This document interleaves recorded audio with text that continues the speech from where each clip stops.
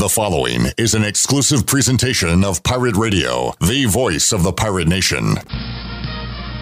Pirate fans, welcome to the U.S. Cellular 5th Quarter Postgame Call-In Show, brought to you by U.S. Cellular. Be sure to visit one of ECU graduate Brandon Tate's Platinum-certified U.S. Cellular stores and experience the highest standard of customer service. Call in on the live line at 317-1250. Now, with a complete recap of the game and your phone calls, live from the Pirate Radio studios, here's your host of the U.S. Cellular 5th Quarter, Clip Brock. All right, Pirates get a field goal at the horn to make sure the non-shutout streak continues. 30-3, the final score today from Ann Arbor, Michigan. We saw both quarterbacks play for East Carolina, Mason Garcia and Alex Flynn. That'll be a big topic coming up on today's show. How'd you think the Pirates looked? What positives did you take away? What negatives? We'll talk about it all on the U.S. Sailor 5th Quarter Call-In Show. ECU Hall of Famer Marcus Crandall, former Pirate wide receiver Jason Nichols, Chandler Honeycutt, and myself in the Pirate Radio studios. Shirley Rhodes taking your calls. The big dog Joey's here as well. And you can find us on Facebook, YouTube, and your radio airwaves. 317-1250 is the number. We'll take a timeout, come back, and have calls locked and loaded when we return. Back with you after this.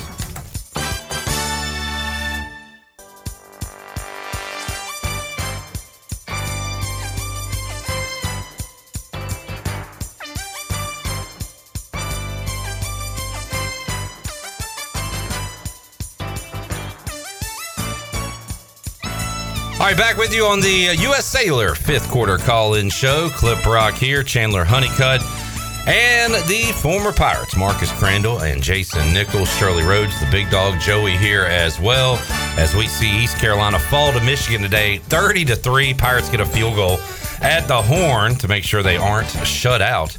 But Michigan dominant today. Before we get to the calls, and we got Cameron Brooks, Josh, and Donald locked and loaded, let's get a comment from Marcus Crandall and Jason Nichols. First, Marcus, your summary of today's game. What'd you see? What'd you like? What do we got to improve on?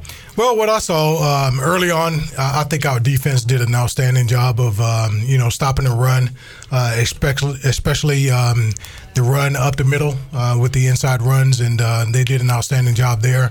I would like to see them adjust better to the outside runs and the perimeter runs, and however Michigan, or the way that Michigan was able to get outside on us to kind of spread it out a little bit more. But you know what? To start off the game, I mean, really, you look at it, they only scored 7 points in the first quarter, which is really a bonus for us, really, in regards to, going against the Giants, so to speak. And I think we offensively, we came out and we did one of the things that I had coming into this game. One of the keys to success was take care of the football, no turnovers. We did that in the first quarter, and we actually led them, helped them get a score off of that. Yeah. And so, but at the same time, I think we did overall kind of bounce back, and it's more probably from the defensive side, special teams with the good punts, keeping them to 7 points in the first quarter. Jason, what did you see today? The Pirates, from a coaching perspective, you're, I guess, proud of the effort. You didn't get embarrassed out there. So how do you feel after this one? Yeah, a lot of positives I think you can take from this, to be honest with you. Like you said, early on, I thought we did a heck of a job stopping the run. I mean, defensively, if you want to lay your hat on anything, it's to stop the run. And they did that against a very good and big, talented Michigan offensive line. So that's a positive, and that's what you got to build upon moving forward. The thing that we probably could have done a little bit better on the defensive side is learning how to get off the field on third downs. We had these guys in a lot of third and long type situations throughout the day, and they were able to complete that pass, and that quarterback got on a streak there where he was completing a lot of passes on third and long. But the fact that we got him in third and long says a lot about how we were playing defensively. Guys flew around, they were being violent. Those are the things that you can say, okay, we can grow and we can learn from that. Let's learn how to get off the field on third and long. And sometimes it's not that we did anything wrong. They are the number 2 team in the country. Absolutely. And so sometimes you got to understand that they got players that can make plays. And that's why they go to Michigan. So feel good about about that. Offensively, we didn't get a whole lot going at times, although both quarterbacks shown that they did a good enough job to be able to move the offense. I don't think there's any real answers there yet as far as who's the guy, who's not the guy. I can see why they've had a hard time just naming a guy, because they both did things that can help you win. And got some good depth at running back, and we just got to continue to make sure we develop receivers and continue to get better in pass pro. Let's get to the calls. As we do, quick update on the Buccaneer Music Hall scoreboard presented by DeBuck. 4th and 2.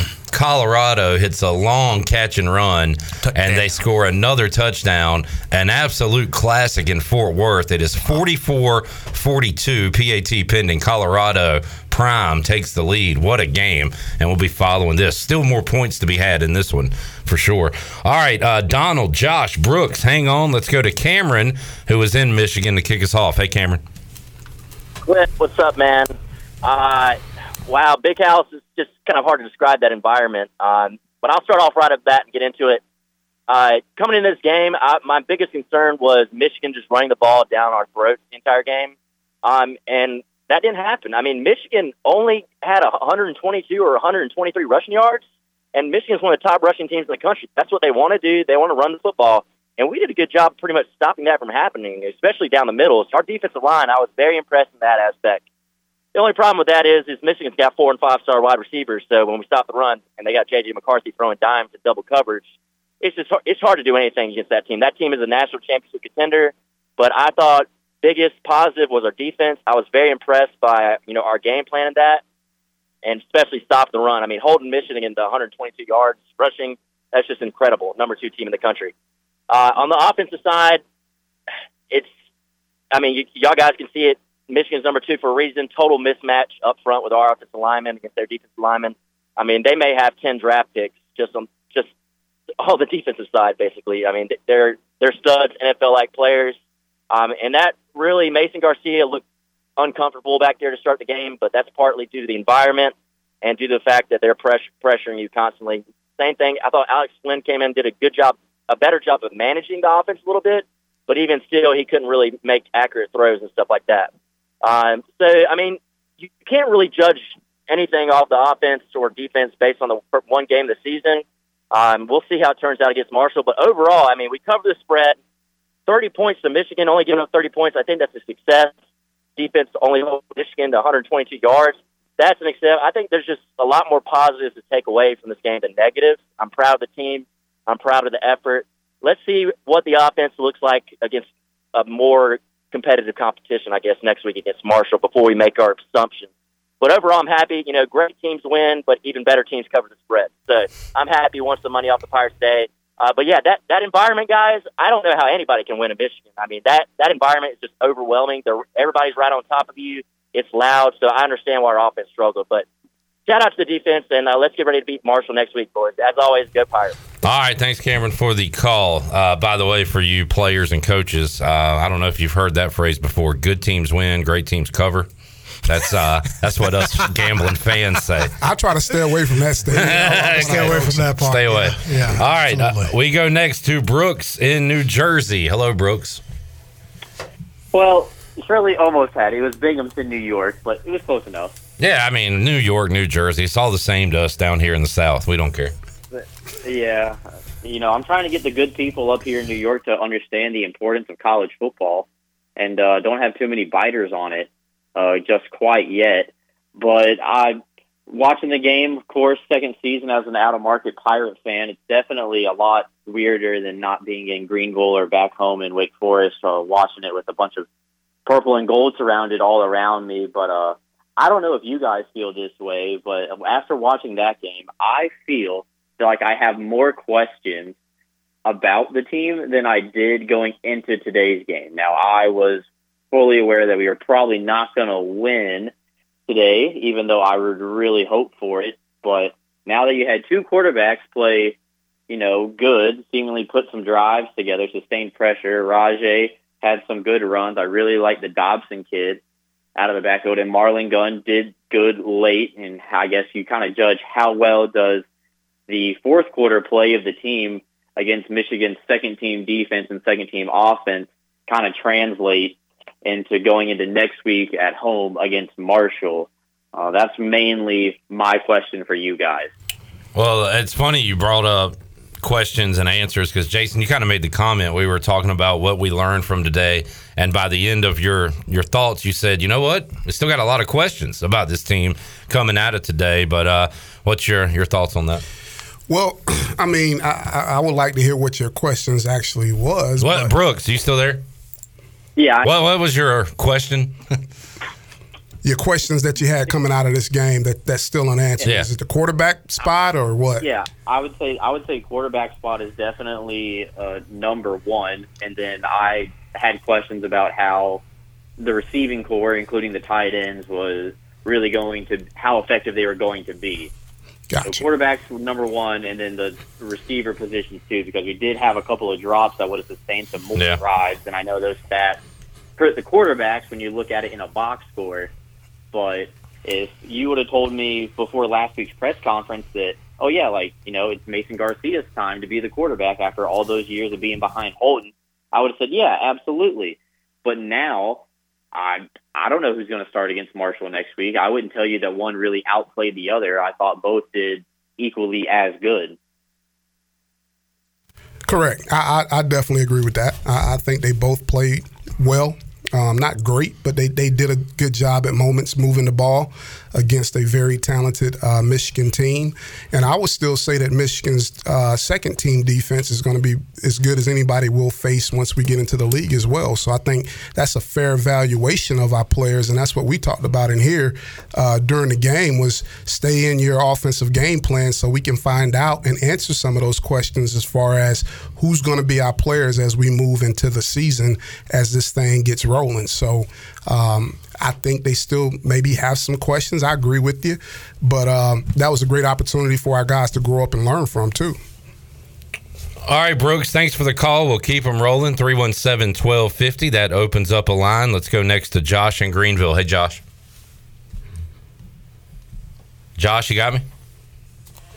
Josh is gone. Let's try Donald, who is in Ann Arbor. Hey, Donald. Man, Mike told me. He told me to run the ball. Get ready to cut this guy. I don't know what he's doing. Thanks, Donald. All right. Who's on one? Bryce is up in Concord. Hey, Bryce. Bryce. Yeah, I'm here. Save us. What you got? Hey. Well, guys, I'm a long-time listener, first-time caller. And, there were some positives today, but the moral victories, they can't go on into Marshall or App or whatever. At some point, we're going to have to start winning some games. There was talent on the field. Liked a few things. Wish we would have went for a touchdown there at the end. That might be the saddest field goal ever. No. Saddest field goal ever was against NC State to finish the season a few years ago. That was sadder. Very similar situations to avoid the shutout. Yeah. One's a rivalry. I get that, but sad. I wanted to pick your brain on what you guys are going to eat pre, during the game, and post-game next week. Thanks. I'll hang up and listen. What we're going to what? I missed what he said. What we're going to eat? I think he said something about what we're going to eat. We're about to be eating wings over Greenville, so I'm excited about that. So, Jason, you said the previous possession, when they went for it on fourth, there was about, 6 minutes left? And you said kick the field goal here. Yeah. And they went for it, didn't get it. And then when they got the ball back, I said, all right, are you kicking this time? You said, yeah. Get some points on the board. Get some points. I mean, it's in every phase of the game, it's an opportunity for us to get a real live rep that you can grow from. But, yes, I would have probably kicked the first one. And I don't know if it would have set us up with the same field position after you make it, and then you have to kick off and do all that good stuff. But, yes, I would have kicked the first one as well as kicked the second one. Yeah, me too. I would have done the same. And mainly because, just like you said, you want to get these guys these repetitions, especially in that kind of environment, man. It's different, right? And so the more experience they get in those kind of environments, the less pressure or less they're going to feel that pressure in bigger games when we get in our conference, right? Because they're not going to see these crowds there coming up in the next few schedules or games here. And so when you get that environment, have that opportunity to execute in that kind of situation, it bodes well as far as going and growing as a player and as a team. Well, I wanted to kick there, not to get points on the board, but because we missed that previous field goal and just wanted to see one go through, and they were able to do that. And it doesn't mean anything, really, but, 30-3. But you're getting your kicker some confidence. It means that moving forward, absolutely. Yeah. All right, let's take a break. 317-1250. Jackson, Mark, and Al, hang on. We have one open line at 317-1250, the U.S. Cellular fifth quarter call-in show. As Coach Prime and Colorado is one first down away, basically, from icing this one. Who was going to get a stop? Colorado finally got one. Deion's kid has 510 passing yards. This is 45-42. Wow. We'll keep an eye on that and the other scores going on. Back with you on the U.S. Cellular fifth quarter call-in show after this.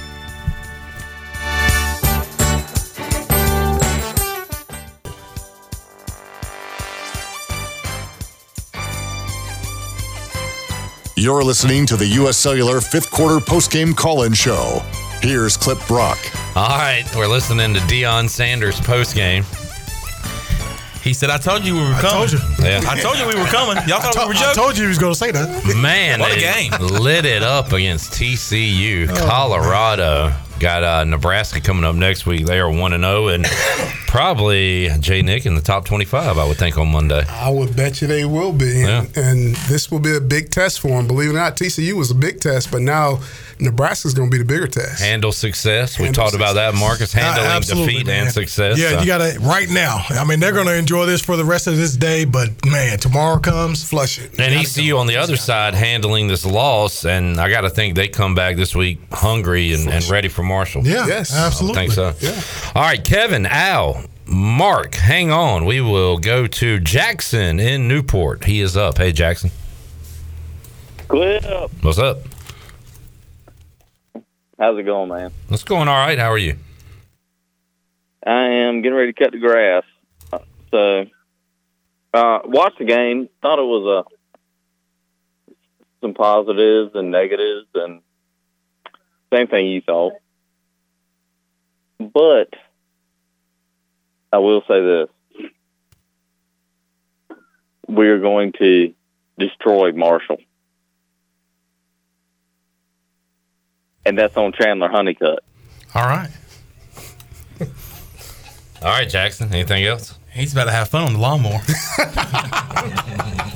That's going to be some crooked lines in the front yard. I know who this is, but yeah. All right, Chandler, what you got? You got a zero-turn mower or a push mower? What you got? I have a tractor style. It's kind of a piece of junk, to be honest. All right. Well, yeah, I'm with you, man. I think we're going to put one on Marshall next week. Yes, sir. We're going to play one on like they ain't ever seen. All right. You going to be here in Dowdy Fickle Stadium? Does a bear crap in the woods? Yes, it does, buddy. Thank you, Jackson. All right, Jackson. See you, buddy. All right. Thank you, Clip. Yeah.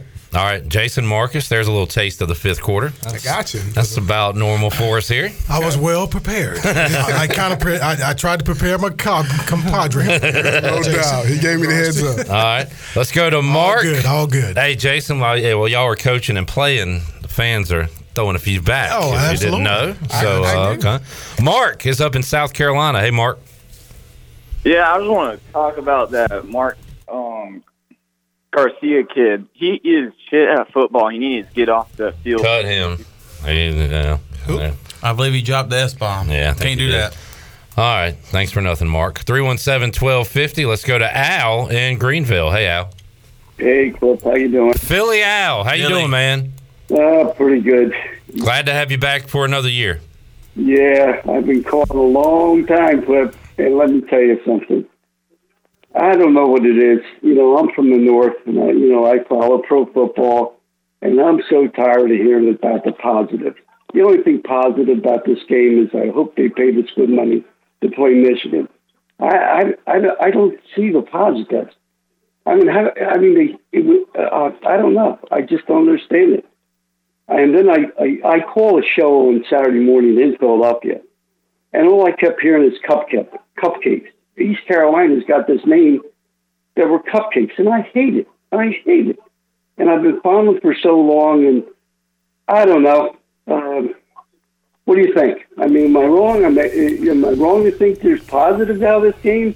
Is it because they're playing Michigan there's positive? Well, pro sports and college sports is different, and the way they cover things in Philly and throw batteries and do all that stuff is a little different than how they do it other places. I mean, I hear what you're saying, but, we got a couple of former players in here, and they can tell you that you're playing Al, ECU was a 36-point underdog, right? I know. That's what I'm saying. What's positive about how much do we get paid for going playing Michigan? Why do we have to play them? Was it like 1.8 million? Yeah, 1.8 million. Then it's worth it. That's the positive. Hey, did you find the positive? Tell them to bring me my money. Bring me my money. If that's what we're playing for, then God bless ECU. We're playing for the money, and for 1 point whatever million, then it's worth it. And well, next week we're playing to win, to beat Marshall, and the following week to beat App State. It's going to be a little bit different. So that's right, and I'll be listening. I'll be rooting for them. But boy, I hate when I hear this stuff. Every talk show host on ESPN, all of them, ECU's a cupcake. That's all I heard. Well, no. Al, this will make you feel better. The Eagles suck. How about that? Cliff, you know that's not true. I know it's not true. I just wanted to say it. Don't forget, as Jalen Hurts was on. You got a guy from Philadelphia that now owns the Commanders. All right. Enough on that. Al, good to hear from you, buddy. Okay, talk to you later. Hopefully next week we win, and I'll call up in a positive mood. There you go. Hope you have a positive week. Philly Al. Philly Al. I will remember you, Philly. Yes, sir. All right, he's been calling a long time. Loyal Pirate Radio fan. Thanks we for like Al in all the time. All right, let's go to Kevin in Burlington. Hey, Kevin. Woo! What are you wooing over there? I'm going to tell you why I'm wooing. Number one, I did not realize you was a wrestling fan till I saw your little clip from doing Scott Steiner math. That is a TNA Impact Wrestling thing. You would have to be a big-time fan to even know that. And I thought that was hilarious. I appreciate that. Thank you, Big Dog, for cooking that up for us. And I feel like we well acted in that. So thank you. You did. And you was very accurate. Appreciate it. Number two, we got hosed. That first touchdown he was clearly a yard and a half across the line of scrimmage before he threw the football. And I hated the announcers, Mike Tirico and whoever that other dumbass was. I have no clue. Even the official ref they called in said, "Oh, that's got to be overturned," and it wasn't on their first touchdown. I'm not saying that would have changed the game. I'm not sure why we replaced Mason Garcia with Flynn in like the second, because Mason had thrown an interception. He comes out, has a couple of plays that are good, and then he throws an interception. We weren't going to do anything on offense. I'm glad we didn't get a shutout. We kept the 300 and some odd day streak alive. But the bottom line is, I was impressed with our defense. I thought Michigan's offense was going to be elite. They're supposed to be competing for a national championship. We are not. I thought their offense was supposed to be elite. They looked either their offense is inept or our defense is that doggone good. And it's been a long time since an East Carolina Pirate could say something positive about defense. So we'll figure it out on offense. But if our defense is as good as and stout as they look today, I'm optimistic. What are your thoughts? What you guys think? I think I don't think Michigan was inept offensively. No, they had some good plays either in the passing game and adjusted on the run game. But having said that, I think the defense was going to be our strength this year. I didn't know if it would show up today, but I'm sorry, Philly Al. I'm kind of optimistic about our defense. There's a positive. There's a positive. The run defense, especially. Yeah, no, I just think we were very prepared to stop the run up the middle. And I think as far as them being inept, I don't think so, because they did an outstanding job of adjusting to that and doing what they could do to win the football game in regards to being successful. And so they started to go play action, try to get outside, all the things that they needed to do, bringing our defensive line up and linebackers bringing them up to stop the run, and then throwing the ball in behind them. And so they took advantage of that. And going forward, I mean, again, they were just sparring. We talked about it, during the week, as far as they were just trying to feel us out and see how we adjust and all those kind of things, what they could do for us. And you still have to realize this is the first game of the season, guys. This is the first game of the season for both teams. And for them to come out and for us to come out the game fairly healthy is most important as far as going forward to the next week. But I think each team is going to get a lot from this film, what they could have done better and what they need to improve on. I wouldn't use the word inept, but Juan on YouTube says he has a point. How many points will Michigan average this year? He says, I imagine it will be over 30. And he might be right. Like that 30 might look good when they're rolling up 44 and 51. Well, and the thing that you got to be conscious of too is, they're missing their head coach and their offensive coordinator. Those two guys can probably affect that play calling a little bit too. But they gave us a good shot, and I thought our defense stood up to it, because if there was any question or doubt in my mind, it would have been, could we stop the run all day long?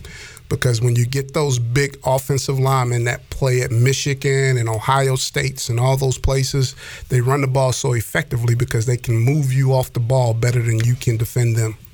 317-1250. We got future fifth quarter Hall of Famer Monica in Greenville up next. Hello, Monica. Hey, guys. How's it going? All right. How are you? I'm doing good. Hey, that Michigan team is absolutely elite. I mean, J.J. McCarthy was throwing dimes all day long. That whole team is 3 players shy of being NFL caliber on the field. So we played a very elite Michigan team today, and they're number 2 for a reason. They're going to do very well this year, of course. I thought our defense did exceptional. We held them to 122 rushing yards and total of only 408 yards on the day. So that being said, I think the defense is going to be the star of our show as we move forward. The only disappointment for me today is that we were 59 minutes and 55 seconds until we put any points on the board today. I think if we put some points on the board earlier, even if it was stringing some 3 points, we'd have a lot more to be excited about. But I am excited about the future of this team, especially Javius Bond. He was awesome today. I can't wait to see him develop this year. I love Julius Wood. I think that Marshall is going to be the most pivotal game of the year. I think the Marshall game next week is going to set the tone for absolutely who are our breakout stars, who are our leaders on the team, and how is this season going to shape up. But all in all, what we saw today, I think we have a really good shot of playing really well in the conference, and that's a big ask given that we have 2 brand new quarterbacks. So go Pirates. I think we have a lot of positives to build on. I was not sad completely about this game today. A lot of positives here. So go Pirates, beat Marshall. Great to hear from you, Monica. I've been saying it all summer. That Marshall game is the swing game, the big game, and it's huge. I mean, it could set up a 0-2 heading to App State, or you're 1-1 trying to get to a winning record in a big game against App State. It's a big one. No doubt. I think Monica, you call back because you had some good. Oh, she's a Hall of Famer. She's a weekly regular, yep. Oh, that's awesome. Sounded like she knew what she was talking about, and I agree. I mean, I get that some people get disappointed when the Pirates don't win. We do. I mean, we all do. Yeah. But sometimes you got to be realistic and understand who you're going against, and that to win that game, it was going to be a huge effort on our part, and we couldn't make any mistakes, and we made some. Monica, you might not want to have read your tweet on the phone, but I'll read it from the game. This was when ECU had some calls going against them. She said, if you're going to get screwed, at least they leave $1.8 million on your nightstand. Oh, boy. There you go. You know what, man? It's for me, I think he mentioned the gentleman before talking about us being cupcakes. For we talk about this, Jason, in regards to when you're trying to get up to that next level of defeating the Giants. If you haven't played them, you don't know if you can or not. So this is another step towards us being able to, in the Mike Houston era, to go into the big houses and all the other big stadiums that are better than us, so to speak, on paper and in the rankings, to get closer to defeating and upsetting those guys. And so you have to start somewhere. I'm totally not disappointed in the outcome here in regards to, we didn't get blown out, so to speak, in a lot of regards. But we came out and we can take away a lot of good things. And one of those good things is really, as she alluded to it as well, in regards to Bond. I think we do have a good kind of 1-2-3 punch, just like Michigan with Carome and Edwards, right? And those guys did an outstanding job. I think in the future, we have that as well, as far as getting these different backs an opportunity to get in the game and show their dynamic skills. Yeah. All right, we just posted a video. Let me see if I can hear this so I can get the exact quote from Mike Houston at the press conference. I thought Mason, made a few mistakes there early. I thought Alex came in and played really well in the second quarter. I thought Alex made some mistakes there in the third quarter, and I'm really excited about the way Mason finished the ball game. So I think we've got two good players. I think they both did some positive things that they can come out of here with confidence. I think they got some things that they can correct, that they can grow from. So we plan to play two guys. There it is, the quote at the beginning. We plan to play two guys, and might be the move moving forward. We might be back in a Pinckney Cass type situation. Maybe even three. No, we're throwing another one? Why not? All right. Skip is up next in North Myrtle Beach. Hey, Skip. Skip. Did you skip out on us? Skipped. All right. 317-1250. Ben is up in Greenville. Hey, Ben. Ben, y'all got to be more patient, man. People these days, they don't have any patience. We'll take a break. When we return, Kyle in LaGrange. He's a millennials. Fifth quarter. Dang kids. Hall of Famer. He's a fifth quarter Hall of Famer. We'll hear from Kyle in LaGrange. We'll hear from Rod in Wilmington. Is that our cowboy? Sam Elliott? Cowboy. Yes, sir. All right, we got two great calls coming up. Back. Looking forward to that. 317-1250. And did I spy Wings Over Greenville pop in while we were on the air? It's here. More food. You're going to be fat as me, Jason. No, I'm drinking Celsius. Good work there. Awesome. We'll take a timeout, come back. More to go. U.S. Sailor fifth quarter call-in show. Back with you after this.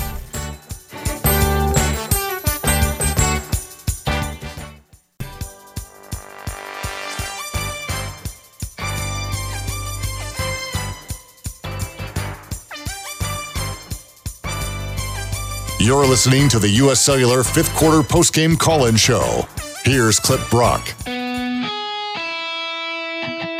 Now, with the Pirate Radio scoreboard, here's Shirley Rhodes. All right, let's look at finals from earlier today. Kentucky defeated Ball State 44-14. SMU got a win over Louisiana Tech 38-14. Fresno State got by Purdue by a final of 39-35. Oklahoma all over Arkansas State 73-0. And as we mentioned at the beginning of the show, the Deion Sanders era in Colorado starts off with a bang as they defeat TCU 45-42. Tennessee beat Virginia 49-13. It was Iowa over Utah State 24-14. Air Force got a win over Robert Morris 42-7. And Northern Illinois won against Boston College in overtime by a final of 27-24. That is a look at your Buccaneer Music Hall scoreboard, brought to you by The Buck. It's your beacon of music in the land of the Pirates. There is no cover during the week, and ladies are in free every Friday and Saturday before 10 o'clock. Plus, you can come and watch your favorite sports at The Buck on the largest 4K TV in Eastern North Carolina. Visit thebuccaneermusichall.com for a complete schedule of live events. and you can see and be seen at the Buck. Now let's head back into the U.S. Cellular fifth quarter postgame call-in show. Here's your host, Clip Brock. All right, Buck. Thank you, Shirley Rhodes. Looking at it right now, Boise State driving on Washington. No score as they play late in the first quarter. And we have calls locked and loaded. We enjoyed some wings over Greenville during the break. And make your order now and get ready for a great slate of night games coming up tonight in college football. Josh, Kenny, Rod, Kyle, hang on 1 second. Let me get to Taylor on Facebook, who says, serious question. I don't mean to beat a dead horse. This is the last time I'll mention it. In today's college football landscape, is officiating an issue? In today's game, it seems like money and conferences mean more than anything. We have several meaningful games where the refs seem to control the narrative of the game. My eyes were open a little bit listening to Jason Nichols, because I feel like sometimes us crazy fans have opinions and think we're getting screwed. When you hear a player and coach say the things Jason said during our watch party today, you start to believe it. But we had 50-50 calls, if you even want to call them that, maybe 40-60 calls that did not go our way today, guys. And if maybe we're playing Gardner-Webb at home, we get those calls, but we're not going to get them at Michigan? Yep. Fair to say? Fair to say. I just think, they're regular humans like anybody else. And they can be influenced, like anybody else can. And I think when you go into an environment like that, it's tough, man. I mean, that was one of the things you got to understand, and that's part of the growing and learning process, is when you go into a place like the Big House, you got to go play flawless. You can't give them an opportunity to throw the flag, because if they do, they're probably going to throw it against you. That's been our experience as players. That's been my experience as a coach. You're an underdog for a reason. All right, 317-1250. Shirley said, Kyle says he's not on hold anymore because he couldn't hear the show. So, Chandler, click off on the phone box and pull up line 2 if you know how to do that. Shirley Rhodes stepped out, so Chan Man taking over. So let's see if we got Rod in Wilmington up. Rod, are you on with us?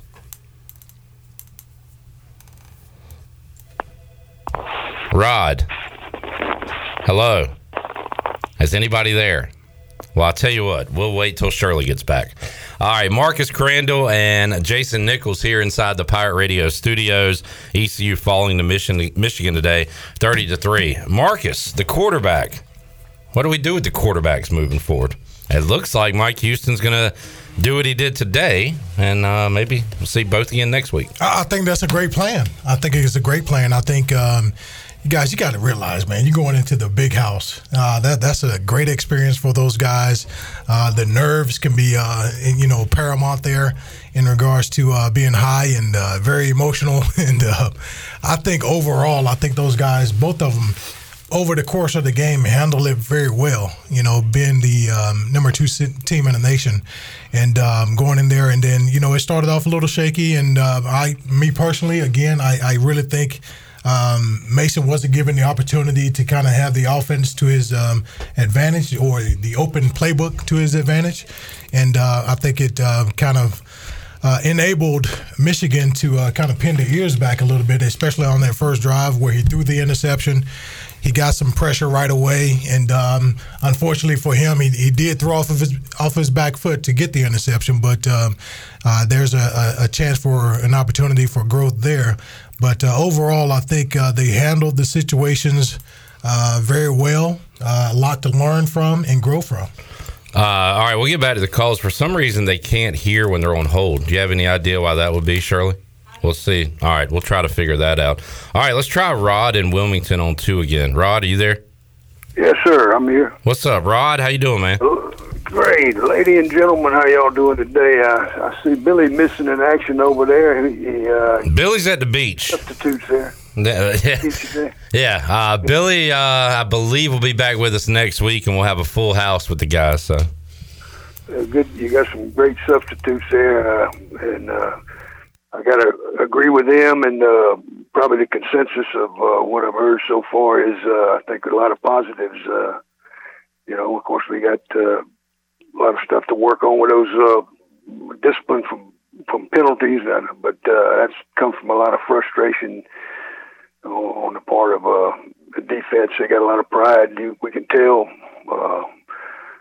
again this year like it did last year, and but you know that's going to come, and the poise and the confidence of those quarterbacks with that healthy competition between them, that's going to bode us well going down the stretch here in the season. And but you know, when as far as a lot of things that happened, they happened a little different. The game could have been very different. That first touchdown, that was some home cooking there, and you gotta. That's what you're up against when you're playing in another conference, and you know that's always a part of the game, and you gotta work hard enough and be smart enough to overcome that, and you know we'll do that as we go along, I think. And as far as what Philly Al said about you know playing those big teams, I think I'd load the schedule up with them, because that to my way of thinking, that's the quickest way to get good, because you can't learn to ride a bull by riding steers. You got to jump on, and you'll find a way. You know, you'll find a way in time to get better and to play against those big opponents. And so I think, I didn't know this, what y'all brought up about the money, but that's another big positive. And I also want to say what the fella brought up about the wrestling clip. I happened to catch that thing, and that was funny as I don't know what. I thought y'all did a good job with that. Thank you, Rod. Rod, great to hear from you, man. We call him the fifth quarter cowboy, and okay. I like the bulls and the steers. I like the bull and the steer analogy there. Rod, great to hear from you. Glad you're back here for another year with us on the fifth quarter, man. I always get a kick out of y'all, man. Yes, sir. All right, we'll talk to you next week then. He brings up a good point. Uncharacteristic. Mike Houston, in this Mike Houston era, ECU's been good as far as lack of penalties. Some today, Jason, we were complaining about, but then some were frustration, as he said, after the play. Those are the ones you don't want. We saw a few of those today. Yeah, you know, those are the ones they'll clean up. You know, like you can't let your emotions get the best of you and cost your team. And so you got to learn how to handle the good with the bad. You know, you can control what you can control. If you go out there and you do it the way you're coached, and it's always easier said than done. Maybe you don't get certain penalties, but when they happen, you got to be able to move on. And we got to know that part of winning a football game, too, is eliminating the penalties as well. And the big penalty today that should have been called that wasn't was against Michigan on the catch that we said that came back to be incomplete. With the too many men on the field. Oh, my goodness. I mean, like, they because later on in the game, remember, they called one on us after they went into review and gave us the penalty coming out of the break. Yeah. For offsides, yeah. For offsides. Yeah. And that's what I mean about when you talk about evolution of the game, they're trying to speed the game up. And this is one of my questions to you guys in regards to the clock and all that, how fast the game went by. It felt, yeah. Man, it did fly by. But do you start implementing, coaches' challenges, as far as giving those guys an opportunity to throw the flag, give the referees a better chance to getting those because that was obvious. Yeah. Everyone saw that, right? Everyone saw he was on the field and he realized that he was jogging and then tried to sprint off the field, right? Those kind of things. I mean, who knows? We'll never know, right? Because in regards to what would happen after that, but you take away an opportunity. Yes. So you get one challenge per game. I guess you have to call a timeout and request a challenge if you're a coach, and that's all you get. Yeah. You get one shot at it. So, and the way the officiating and reviews went today, you're going to need more than one, it looks like. That's right. Absolutely. All right. 317-1250. Kenny is up in Blunt's Creek. Hello, Kenny. Hey, Cliff. How y'all guys doing? Not disappointed at all with today. It could have been a lot worse. Kind of got the good, the bad, the ugly, and I'll start off with the good.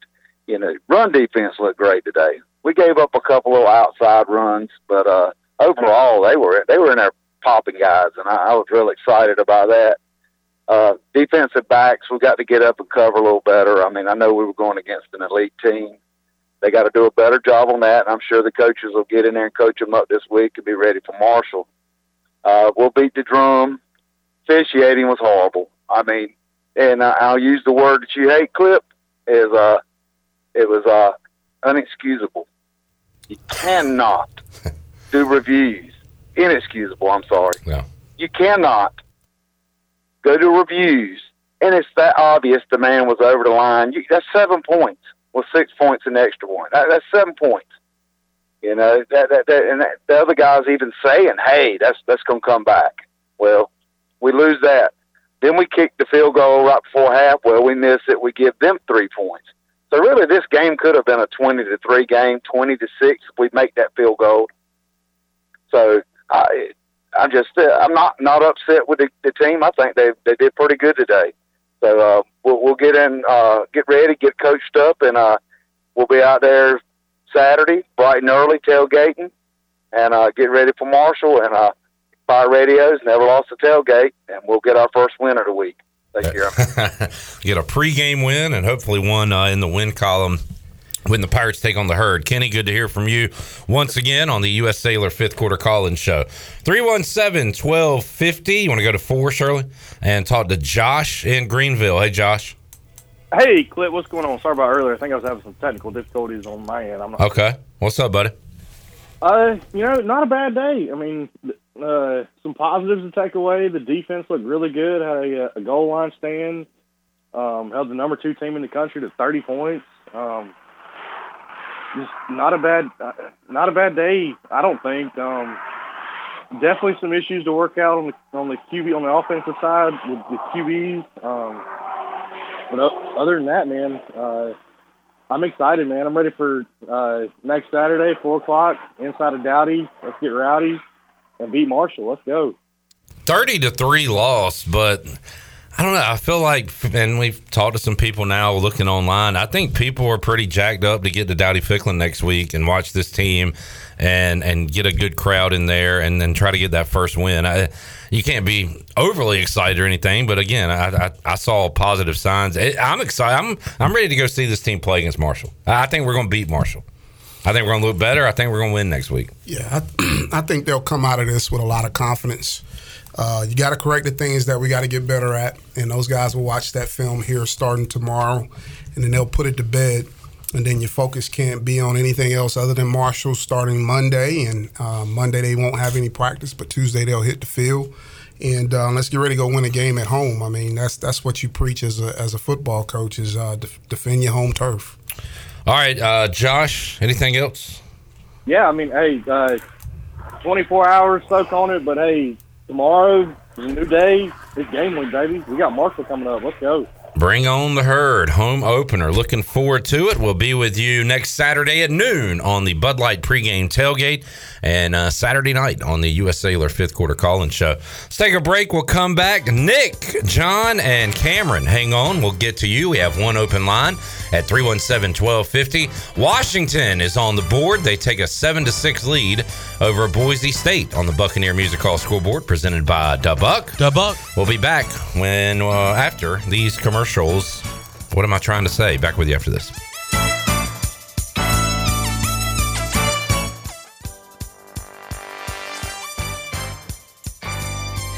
You're listening to the U.S. Cellular Fifth Quarter Postgame Call-In Show. Here's Clip Brock. All right, back with you. 317-1250 is the number. Lines locked and loaded as they've been since we started today's show. Appreciate all y'all on Facebook, YouTube, those of you who just call or listen and laugh at the calls. We like y'all as well. And I really appreciate all the callers. Great to have you back with us another year, and awesome to have Marcus Crandall, Jason Nichols as part of the team. You guys were awesome during the watch party, and I've been told that by folks that were tuned in, but a lot of times Chandler and I were just kind of listening to y'all. And Jason would say, oh, did you see that where he pulled there? I'm like, no, I didn't see that. I was following the ball. I'm like a dog when they throw a tennis ball. I'm just looking at the ball. Y'all were looking at everything else. But man, great to have y'all, and still got a lot of show here to go. So if y'all got questions for Marcus and Jason, call in and pass them along. And maybe Kevin Monroe's got a question for you offensive guys, because he joins us here on the U.S. Sailor Fifth Quarter Call-In Show. K-Mo, my dad was worried about you, Kevin. He called me in the first quarter and said, where's Kevin? I said, well, he does the home games, Dad. It's all right. He's still here. But we'll hear from you next week. How you doing, K-Mo? I'm doing good, man. I'm happy to see my guys in studio. It feels like it's 1995 all over again. It's Doug Martin somewhere yelling at me about trying to get a scout team before I get him hurt. Kevin told us last week on the show that he was doing all he can to lock you up, Jason, and to pick you off, Marcus, on the scout team. Yep. Said you had some battles out there. Oh, absolutely, man. That's how competitive it was, man. And every day, because you had guys like him and Tabari Wallace, and man, it was a lot of guys that that the Hart twins when we went ones versus ones, that they had that motivation of, hey man, we're gonna lock these guys down, and because it's only going to make us better in the long run as far as the competitive spirit and all that, and then coming together at the end. Yeah. Kevin, what'd you think? 30-3 today. What was your take on the Pirates? Listen, I wasn't one of those guys that thought going in this was going to be an Appalachian State upset. I mean, this is that game, as we talked about earlier in the week, was probably the biggest upset in Michigan history. They weren't going to let that happen again. They were ready for the Pirates. They knew what to expect from Mike Houston. And so, the number 2 team in the country was going to look like the number 2 team in the country. But I'll tell you what I did feel good about is the Pirates came in and punched them in the mouth early. I mean, they get the ball their first time. They got them backed up, and they get 3 and out. And I was very impressed by that. I thought all day long the Pirates looked pretty good against the run. I mean, you got to remember we graduated 2 big-time linebackers last year. We had to replace those guys. You lose 2 corners. You got to replace those guys. D-line, I thought, was in the backfield all game long. And this quarterback from Michigan, McCarthy, he looked good. I'll definitely give him his credit. But he was running around, guys. He got chased out of the pocket on several occasions, and he just kept his eyes downfield and made plays. And as a former corner, I'll tell you, when the quarterback is scrambling, it's hard to keep up your receiver all over the field. So, give those guys a little bit of grace in terms of their ability to cover, because when the quarterback gets to scrambling, the receiver's routes all of a sudden change, and it's much harder to play defense in that scenario. So we got to do a better job of trying to keep the quarterback in the pocket and not let him get outside, because he was so good because he was so good on the run. I was just really, really impressed with the way he played. But defensively, in my opinion, that was an impressive showing. Yeah, we gave up 30 points. Yeah, they took out their starters in the fourth quarter. But in the third quarter, the Pirates only gave up 1 touchdown when all the starters for Michigan were in. So I'm not so sure they would have dominated in the fourth quarter and kept scoring touchdowns, because the Pirates were starting to settle in and starting to play better defensively. Offensively, it was a different story. I liked what I saw from the new running backs. The young guy looked good, but we weren't able to move the ball. We weren't able to get first downs. And again, it's number 2 team in the country. I will give kudos to Alex Flynn. I was not an Alex Flynn supporter coming into this game. I wanted it to be the Mason Garcia show, but he came in, settled things down, and he looked good. He looked like the better quarterback in the first half. I'll give Mason credit for coming back in the second half and doing better. But I'm a fan of Flynn, and I appreciate what he did today to keep us in this game. Yeah, I totally agree with you, Kev, man. I thought defensively we hit him in the mouth right off the jump and got a 3 and out. That was huge, especially with the 2 backs that they got on their roster that are Heisman hopefuls or whatnot. I thought, like you said, offensively, we struggled a little bit. Which is going to happen sometimes when you're going against somebody like Michigan, who's big, and you can't naturally move those guys. And we found some ways to creatively get the ball on the perimeter in some of those little orbit sweeps that we had coming with the slot back coming in motion and getting the ball on the perimeter, which is what you got to be able to do. I mean, sometimes you just can't move those guys. You got to find other ways to get the ball out of your hand and into the playmaker's hands. So I was kind of impressed too with what I saw today, and we just got to continue to get better and move forward. And Kevin, it appears when you're calling the action next week against Marshall, you're going to be talking about both quarterbacks. Mike Houston after the game praising Alex Flynn and Mason Garcia, and it looks like we're kind of a throwback to the Patrick Pinckney, Rob Cass days. Looks like we might see both moving forward for now. Yeah, I mean, I don't love the 2 quarterback system, but in this scenario, you got a guy who's got all world talent, but just needs time to develop. He's just not ready yet. We saw that a little bit in spurts when he came in for Holton over the years, and we saw it today. And you got a guy in Flynn who's mature. He's steady. He makes plays. I don't want to say he manages the game, but he managed the game today. He got a couple first downs. He slowed down the rush of Michigan by getting the ball out quick. like he made the right calls. I don't know what that looks like when you're playing a Marshall or an App State or a Gardner-Webb, in that scenario. But today, he was the right quarterback for the right situation. So you got to give him an opportunity to continue to play. Kevin Monroe, awesome to have you on, Kevin. Let me get to some of these calls. We appreciate you checking in with us, and we'll talk to you this week on Pirate Radio Live, and get ready for the Thunder and Herd. Good hearing from you, Kev. Absolutely. There he is, former ECU DB, color analyst for the Pirates, Kevin Monroe, here on the fifth quarter. All right, let's see if y'all showed patience. Nick in Beargrass, are you there? I am here. Way to go, Nick. Proud of you. How y'all guys doing? We're all right. How are you, man? We're doing good. Look, I thought we were pretty good today. A little questionable officiating at times. But I ain't going to hold y'all long because I know Clip wants to go home and watch the night games. But what do y'all think about the quarterback situation? Do we play two or do we pick one? And if we do pick one, who is it? Yeah, I still think we'd play two. As we talked about throughout the show, I don't think either one of them kind of separated themselves one from the other. They both did a lot of things very well. I think the biggest thing for Mason Garcia was that he didn't have the opportunity early. He got a chance to see the game from the sidelines, and from that standpoint, man, he could have easily just tanked and just thrown in the towel, so to speak, and gave up on the game and had a bad attitude about the situation.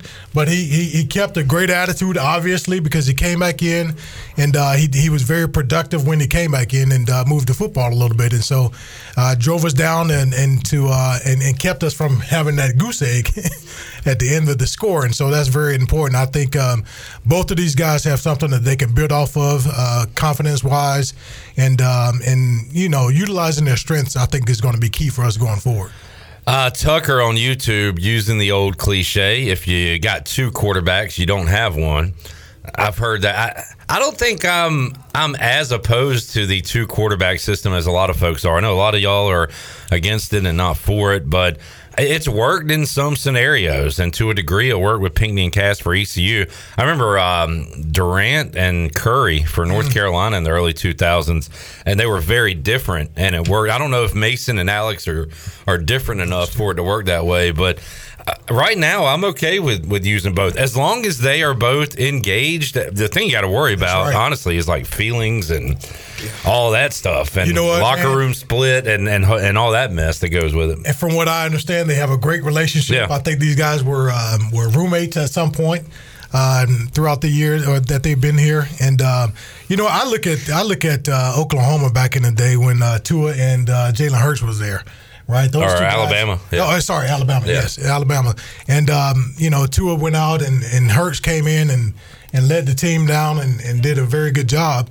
And so, and then Tua came back in, right? And so, you have that situation where you have two good guys.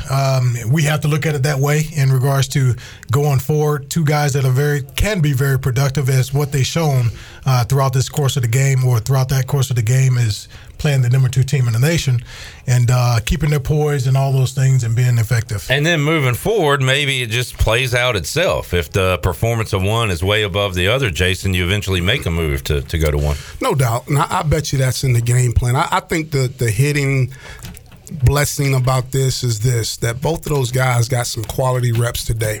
It's easy to sit here and sit on the sideline and watch that game and say, hey, when we put you in there, you're going to be ready to play. But when those live bullets start coming at you, it's a little bit different. And what's going to happen for both of these guys down the road is the game will slow down and somebody will rise to the top and grab the bull by the horns. Until then, keep doing what we're doing right now and practice and all those things that they make these decisions about who's going to be the starter and all that good stuff. They'll continue to do that. They got a great coaching staff over there. We got to just trust what we're seeing and what we're watching on Saturdays, that they're putting us in the best position to be successful. All right. Taylor says, pick a starter and develop. Both playing doesn't help the surrounding cast. We've talked to Bryce Williams the year that ECU and Kurt Benkert went down, and the Pirates had Blake Kemp and James Summers, and I know he would have rather had just gone with one there, because as a tight end, it kind of affected him. So I don't know how the skill guys would feel about it, but whatever the move is the coach makes, you got to get on board and go win a ball game one way or the other. So, all right. Thank you, Nick. Let's go to John in Washington. Hello, John. Yeah, hey guys. What's up, man? If you would have told me before the game that Michigan was only going to score 30 points, I would have jumped all over that and thought it'd be a more competitive game. Defensively, I don't think our secondary is quite as bad as they looked at. I think we could have got a little more pressure on the quarterback. They would have played better. Michigan was doing a good job picking up our blitzes. We tackled very well today. Offensively, I agree. Flynn looked more poised. I think Bond is amazing. And I feel like our wide receivers might have left some plays out in the field. Calhoun and Jalen, expecting them to make some of them tougher catches. And if I'm not mistaken, on the offensive line, a good thing to look at is I don't think we gave up a sack, or maybe one sack. I can't remember, but there's some positives, and I actually think that this tough game will help us. And I'm more optimistic about conference play than I was before the game. I'll let you go. Looking at the UB stat sheet, no sacks for East Carolina allowed. On the orthopedics, the injury report side of things, Walt Stribling went down, and also Sowell, the receiver from Colorado. And we'll get an update on those guys when we have one and pass it along. But no sacks today. The run up the middle wasn't really working for the Pirates. They were able to hit a big one here and there. Once again, we saw it with Keaton and Rajay, and then later with Marlon Gunn, and now with Javius Bond. Mike Houston not afraid to put a true freshman running back out there, and I think we got something in Javius Bond. He looked good. Really looked good. He's dynamic. I think he has some explosiveness in there as far as his ability, and I think all those guys. I think we're going to have an opportunity where we get them the football in space and going one-on-one with the linebacker. I think those guys are going to be able to make those guys miss and make some plays. I like the way he catches it out of the backfield, too. Right. Utilize them in the passing game. Absolutely. All right, Shirley, you want one more or a break? What are we doing? What you want? Let's go number 3. Let's go Cameron in Wilmington is up. Hey, Cameron. What's going on, guys? Appreciate y'all having me on. Yes, sir. First off, I wanted to say I'm not a big believer in moral victories, but I thought the boys came out and showed some heart today in the big house in front of 109,000 fans. So that was impressive, and I was proud of the way the boys fought and compete. So big success for the Pirates, I think. True measuring stick will be next week against Marshall for sure. And I did want to comment on the quarterback situation. I think Flynn looked extremely poised in the pocket. I really liked the way that he was proficiently going through his progressions and actively reading the defenses. He looked sharp out there, so interested to see how the quarterback competition moves forward throughout the rest of the season. Showed some escapability too, Marcus, when guys were going after him in the pocket. It was good to see. Escapability, and then one situation where, man, he could have gotten tackled for a loss in the backfield. And threw the ball away. Figured out that he couldn't escape, and then did an outstanding job of throwing the ball near a receiver to where it's not intentional grounding. I think he outruns a lot of D tackles the rest of the way, but that Michigan NFL future draft pick was about to chase him down. Yeah, he was a fast, big dude. Yeah, for sure. But yeah, I'm with you. Anything else, Cameron? That's all I got, guys. Go Pirates. All right. Thank you, Cameron. 317-1250. B Pays and Kyle in LaGrange. Hang on, Kyle. We'll get to you when we return on the U.S. Sailor 5th quarter call-in show. I see Jason's taking care of his wings. Marcus still got a couple left to clean up. Also, Chandler's got a clean plate.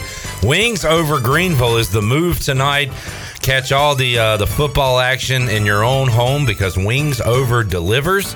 And they will deliver the wings, the tots that Shirley and I love, fries, whatever you want, right to your door. Wings Over Greenville. Great night for that as football is back. Take a time out, come back. More of your calls. For the first time, we have a couple open lines. 317-1250. We're back with you after this.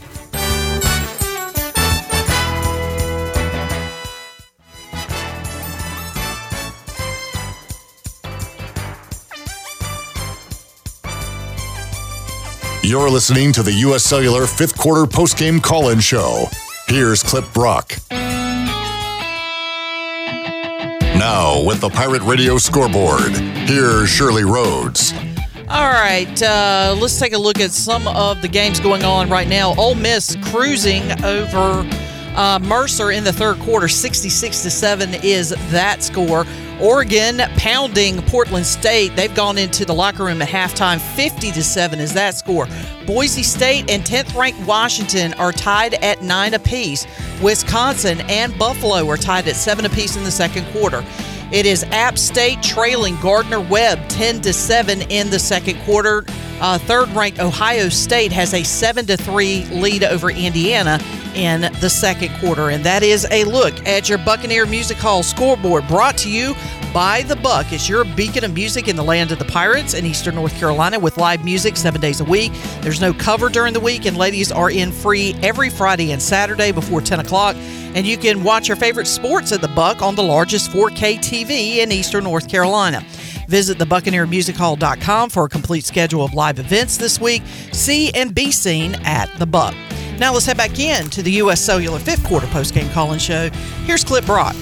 All right, Shirley, you made all of us make a strange face when you said the Gardner-Webb App State score. We got both of them coming up. Week 3 for App State, Week 4 for Gardner-Webb. Talked to Emery Hunt from CBS Sports HQ, who does a lot of color analysis for FCS, and he told us that App State was very talented, Gardner-Webb was very talented, and talked about their running back that could play for pretty much any FBS team. So he said keep an eye on them, and it will be an entertaining game. If they knock off App State, I'm really going to start to think something. But interesting score there, 10-7 in the second quarter.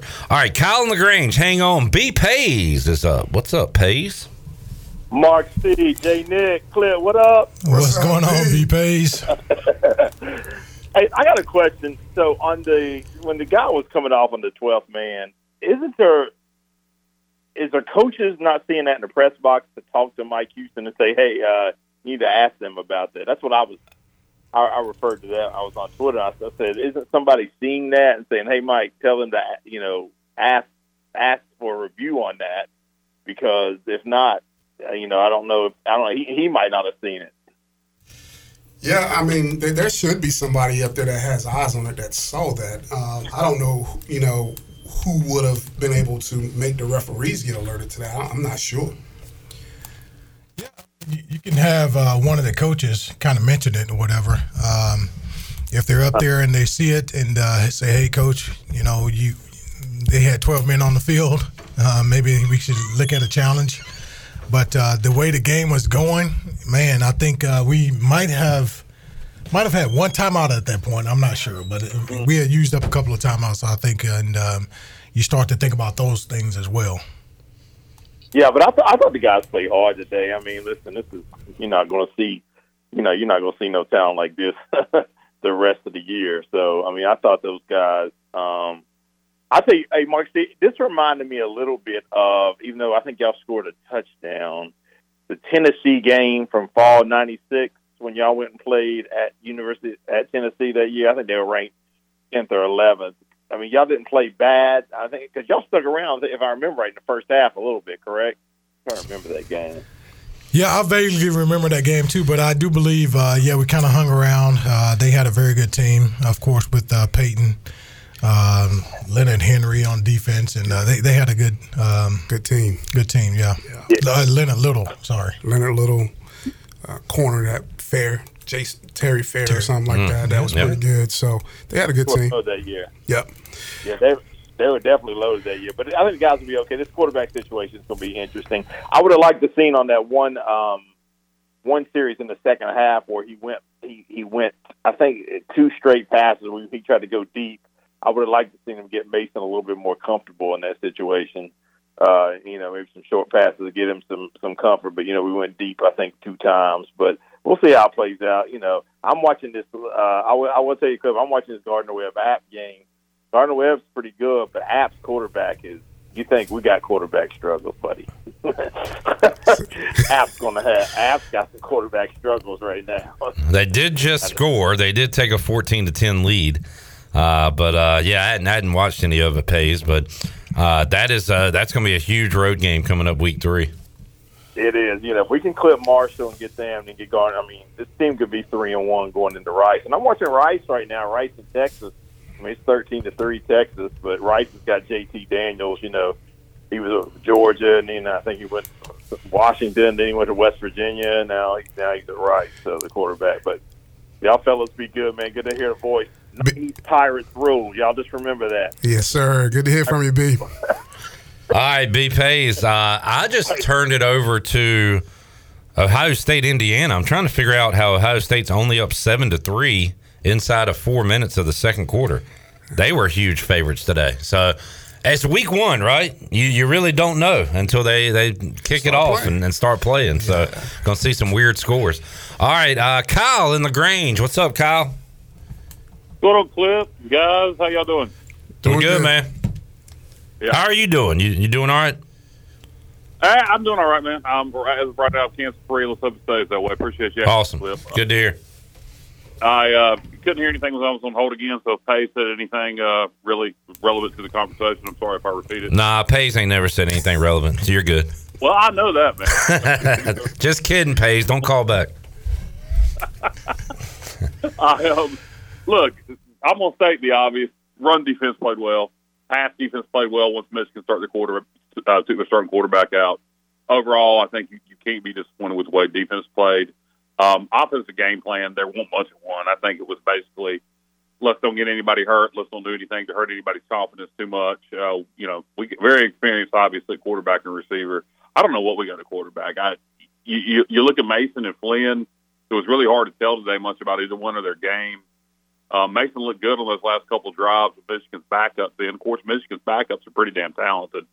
So they both look like they could be good Division I quarterbacks, but time will tell. Overall, I predicted the score to be, and I was being positive, I predicted the score to be 28-10. It was 30-3. So if we'd have scored one more touchdown on them, I would have almost nailed it. I don't like these games, man. Some people might, and I get it. I get we got almost $2 million for it. Maybe we need the money. Of course we do. You could always use $2 million. Who couldn't? But I would much rather, and I heard Gilbert talk about it recently, not wanting to do 2-for-1s. We had some 2-for-1 opportunities with Power 5 schools that apparently we've turned down. I would much rather do a 2-for-1 with, say, Purdue, than like Fresno State did and upset them today, than do a pay game with Michigan. That's just my personal preference. I don't think you gain a lot by playing these games. You're not going to win them, not in this day and age. I think gone are the days. Yeah, you can upset a Purdue or an NC State, but I think gone are the days where an East Carolina or an Appalachian State's going to go to Michigan or Ohio State or Oklahoma or anywhere like that and pull off the monumental upset because of the NIL. It just ain't going to happen anymore. I just don't see it. Not that we can't pull off upsets against Power 5 schools, but not the elite. It's just not going to happen, and it ain't just us. Look at what happened with Oklahoma and Arkansas State today. That was horrible.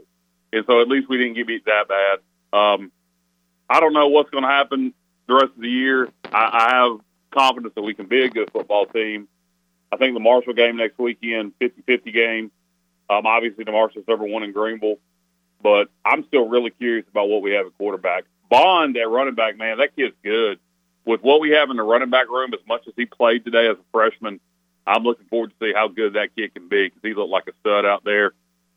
And I'll wrap it up with this. If you got the ESPN Plus app, Gardner Webb and Appalachian State, 14-10 as we're getting ready to go into halftime. App State up by 4, and it wouldn't even be that. Gardner Webb would have the lead. They shanked the punt, and App scored on a short field. So I don't know if I should be more worried about Gardner Webb or less worried about App. But anyway, I'm saying a lot, ain't saying much of anything. Y'all boys be good, and we'll catch you next weekend after March. All right. Kyle in LaGrange calling in today. How you guys feel about the buy game where you get a whole lot of money to probably go and get beat? Well, I'm not a big fan of this type of game either, but we understand why we have to play them at times, because you need money. But you got to also understand sometimes these games get scheduled so far out in advance that a team can get really good before you get ready to get there to go play them. And so he said Purdue. Well, let's just say Purdue brings in a couple great recruiting classes 2 years from now. You go play them, and they're ranked top 10 in the country at the time. So you can't ever predict how those teams are going to be when you set the schedule when you do. Now, Michigan, yeah, they're going to probably be good every year. West Virginia 2026. South Carolina 27, NC State, Wake Forest 28, Boise 28. Like West Virginia is down now by 26. They could be where they were when we used to play when they were in the top 10. So you're right. You never know how it's going to shake out. All right, 317-1250. You want to go to 2, Shirley? Yes. Randall in Pinehurst. Hello, Randall. Hey, what's going on, man? How you doing? Good. Thought this game was a little, obviously overmatched. Really loved how Flynn came in and really just kind of took the leadership role there. Hopefully, Mason, he's very, very talented. Hopefully he can really just kind of come into his own and, kind of take on that as well. Clearly overmatched. I really hate that we're playing a Michigan type of team earlier on. I don't really see the point in having a team this talented. We're playing, but I guess it's $1.8 million. I guess it's a good measuring stick. 30 to 3. That's. We slowed them down from what they were last year, but. Nonetheless, I want to give a good shout out to my boy JD Lampley on defense. He was, if you watched, he wasn't a starter, but if you watched, he got doubled about every time he was in. He's going to be a star on defense. I can't wait to see when that boy gets a little bit bigger and gets a little bit stronger. He's going to be an awesome defensive player for us. Randall, I'm a fan, and I made the comment today that where's Lampley? And I guess I wasn't paying close enough attention because he wasn't in on a lot of tackles, I guess. But it was because of what you said, I reckon, that he was being doubled. And, yeah, he came on the scene, was great his freshman year, and I'm with you. I think he grows. And, man, I love our D-line. I can't wait to see them moving forward this year. Yes, sir. All right, man. Y'all have a good one. All right. Thank you, Randall. Randall in Pinehurst. We got Marvin Harrison down.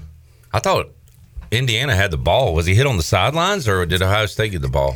Ohio State has the ball. Oh, okay. They got the ball. Yes. Marvin Harrison Jr., who is a top 5 pick in the draft, is down. He's back up. I'll check on that. Only 7-3 Ohio State over Indiana. And they got a personal foul. I don't think it was on that play, was it? It's that. Oh, the taunting? Oh, okay. Yeah. Can't do that.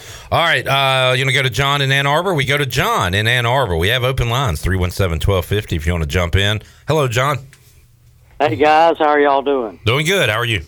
Doing well. Look, first of all, I'm going to give a shout out to this experience here in Ann Arbor. We were a little apprehensive.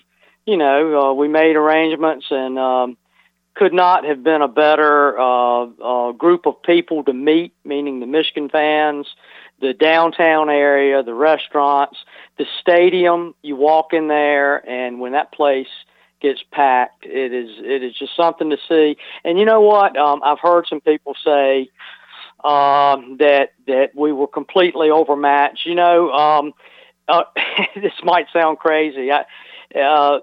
There were some things that if they'd have gone our way, it wouldn't have been quite as one-sided. And I know Michigan pulled their starters midway the third quarter because, the quarterback certainly is the real deal and with the offensive line. But we sent a message, I think, to a lot of the fans that were around me, Michigan fans, and when we had them pinned down their first possession. And I think they believed they were just going to run the ball down our throats. And that run defense, like last year, that East Carolina's got is very stout. I'll tell you, you have to pick your poison. And we decided we were going to stuff the run. And by doing that, you brought the linebackers in who played great, but it left the underneath open, 20, 30 yards, as much as 20 to 30 yards downfield, but still. And one thing I was really impressed I thought that Flynn, Garcia, neither of them looked like they were in the headlights, deer in the headlights. They were, they were facing something that not many college players face, and I thought they handled it well. And the made field goal, if we make the field goal toward the end of the first half, if they miss their 51-yard field goal, if we get a couple of those calls, we're closer than 30-3. But I'm not ashamed. The team did not give up. They kept fighting, and I didn't like the personal foul penalties that I saw late. But hopefully that can be corrected. But all in all, we're so happy. The group that we came up here with. We're so happy we came, and just a wonderful experience. And if we never play Michigan again, it's not a bad place to come watch a football game, and especially in September. But anyway, I'll hang up. But that was just my 2 cents worth. And y'all said it. Why do we come up here to play a team like this? How do we make $1.8 million elsewhere? It's hard enough. It's hard enough at East Carolina to raise money, on fundraisers, and certainly we're not going to get it at the gate by bringing someone in, because nobody's going to come to Greenville to speak of. They always try to buy it out or something. So, $1.8 million could be the biggest payout we've ever had for a single football game. So that's the reason. And I didn't see any significant injuries. I may be wrong, but everybody looked fairly healthy and played hard. So I'm very optimistic. More so after this weekend and this game, I'm more optimistic about the season than I was before we came. And appreciate your show, guys. Y'all have a good night. All right, this is a great microcosm of the fifth quarter too, guys. We had Philly Al earlier. What's all this optimism? I don't see anything optimistic. And then you have John call in and say, I'm more optimistic now than I was before the game. We all watch the game with different eyeballs and different perspectives, and that's the great thing about this show. Everybody's got their opinion, and we appreciate all the opinions. John, glad you had a positive experience there. Saw some awesome pictures and video from folks that were there in Ann Arbor. And we're not going to have a game like this every year. We're not going to make a trip like this every year. John Gilbert said as much when he joined us the other day. Jason, you had an interesting comment earlier, I think off the air, where you said moving forward, if the split continues to divide and get bigger, teams like East Carolina might have more of an argument at the bargaining table to say, let's make it 2 million, let's make it 2.2 or 2.4, because I think your point was these teams are not just going to schedule all Power Fives because you want to have a good record and go to that playoff, right? Correct. Yeah. So have a chance to fatten your pockets even more. I don't know. If you want to play these type of games, that is. Yeah. All right. You want to take a break, Shirley, or you want to get Isaac? Isaac is up in Greenville next, 317-1250. We got open lines. Isaac, hello. Hey, Cliff, how's it going? Oh, I'm doing all right. How are you? Yeah, good. I would call this for us a win. We covered the spread, like I said earlier. Good teams win, great teams cover. Great cover by the Pirates, 1-0 against the spread this year, Isaac. Yeah, I know. I mean, I am looking. I'm not going to talk a lot about this game because I predicted this game to be 44-17. That was my prediction. We still cover the spread. They score a lot. We score some. But I mean, other than that, I am looking very forward to Marshall. How about y'all? I don't know if you listen to Pirate Radio during the week. I've been calling Marshall the game of the year since the schedule came out. It's a true and look, if you lose it, your season's not over. You got plenty of time to make up for it and win more games. If you win it, I think it could start something, maybe a little snowball. I think it's that big of a game next week. Yeah. Snowball, more like an avalanche. Yes, sir. That one, if we can win that one, we went on the road the next week at App. I mean, who knows where the season can go from there. Yes, sir. I'm with you, Isaac. Yeah. Well, I mean, next guy that's about to be calling is my buddy Jarrett. I hope Chandler remembers me. Oh, yeah, also, Chandler, you remember me? Chandler, do you remember Isaac? Come on. Isaac. Every Wednesday at AJ's. Oh, okay. Yes, I do remember you, Isaac. How you doing, buddy? Yeah. Good. All right, man. I told you to accept my call first time, but, I mean, it's getting through now. But anyways, loving the Pirates this year. I kind of see it like I have basketball the last couple years. Just hoping for a fun season. That's what I'm hoping for, a fun season. I think we'll have that. I hope so anyway. Yeah, I think we will too. I think it's going to be very exciting. Overall, I think we're going to have some good offensive play down the road, starting next game, I believe. And if our defense, look, defense is what gets folks into a game. Like, because you get loud on defense. Right. When you're on offense, you got to be quiet. Correct. If you got defense flying around, that gets dowdy, a little rowdy. And, yes. Be fun in there. I tell you this. It doesn't take much. It also doesn't take much to get dowdy, rowdy. Yes, sir. Yeah. We're gonna have a good time. I mean, I think moving forward, the people that we're gonna play against won't be as talented as the team we just saw, and you'll see. We'll start making more plays. Some of those plays that were just a 5-yard gain versus Michigan might turn into a 10 to 15-yard gain versus other guys. I agree. Anything else, Isaac? 2 things. 2 things. All right. And 2 things, too. This is number 1. Defense is going to be like it has been for the past, 2-3 years. It's going to be our power game. Defense is it. So in state last year, we did the same thing on the goal line as we did today. Pushed them back. Think it should have been safety that second play. Well, not second play. The second play of the game. Yeah, it was close, but he got out. Yeah, it was forward progress. I get that, but I would have loved to have the call. Anyways. But also, Pirate Brew or the Pirate Beer. Y'all know what I'm talking about? I know what you're talking about. Yeah. Yep. Found that today. It's really good. So, or if anybody knows what the Hurricane Brew, the Storm Brew, tastes just like that. It's really good and good for pirate tailgates. All right. Thank you, Isaac. Appreciate that, Isaac. Got a beer recommendation for us here on the fifth quarter. On the brewskis. Okay. All right. There's Isaac. We got open lines, 317-1250 if you want to jump in. We got more Wings Over Greenville in the back. If you're thinking about what to eat tonight while you watch some great football, Wings Over Greenville will deliver right to your door. We got more on the way. U.S. Sailor fifth quarter call-in show. Back with you after this.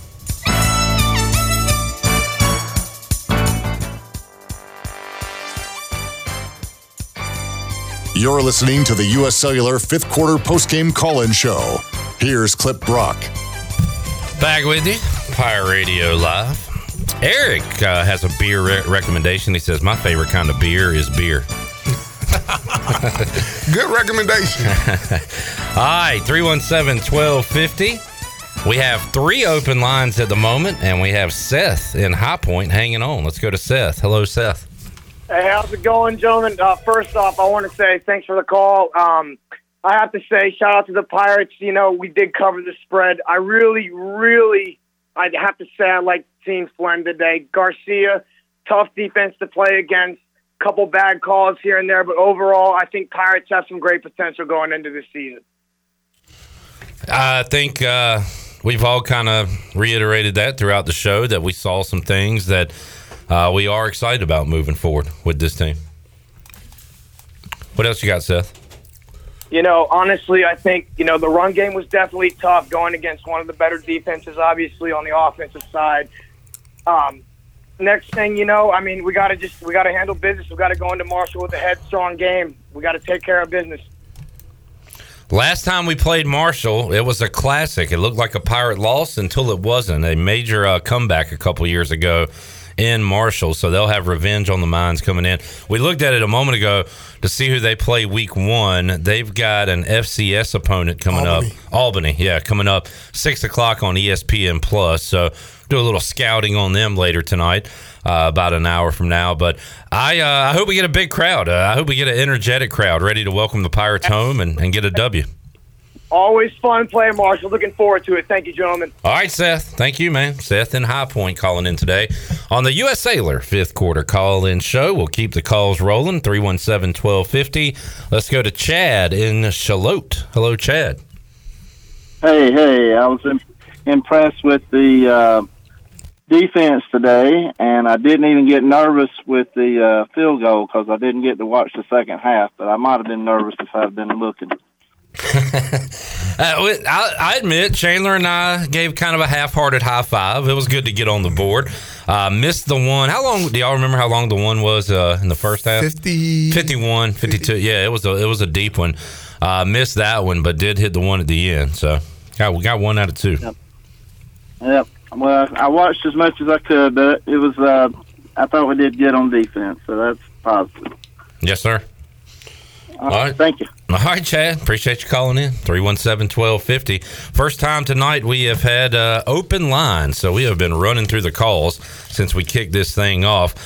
Make sure that you visit one of Brandon Tate's U.S. Sailor locations and experience the highest standard of customer service next to Little Caesars on Charles Boulevard in Greenville, in front of Lowe's Home Improvement on Memorial Drive in Greenville, next to Walmart on 10th Street in Greenville, and the U.S. Sailor store in the Greenville Mall behind the Chick-fil-A.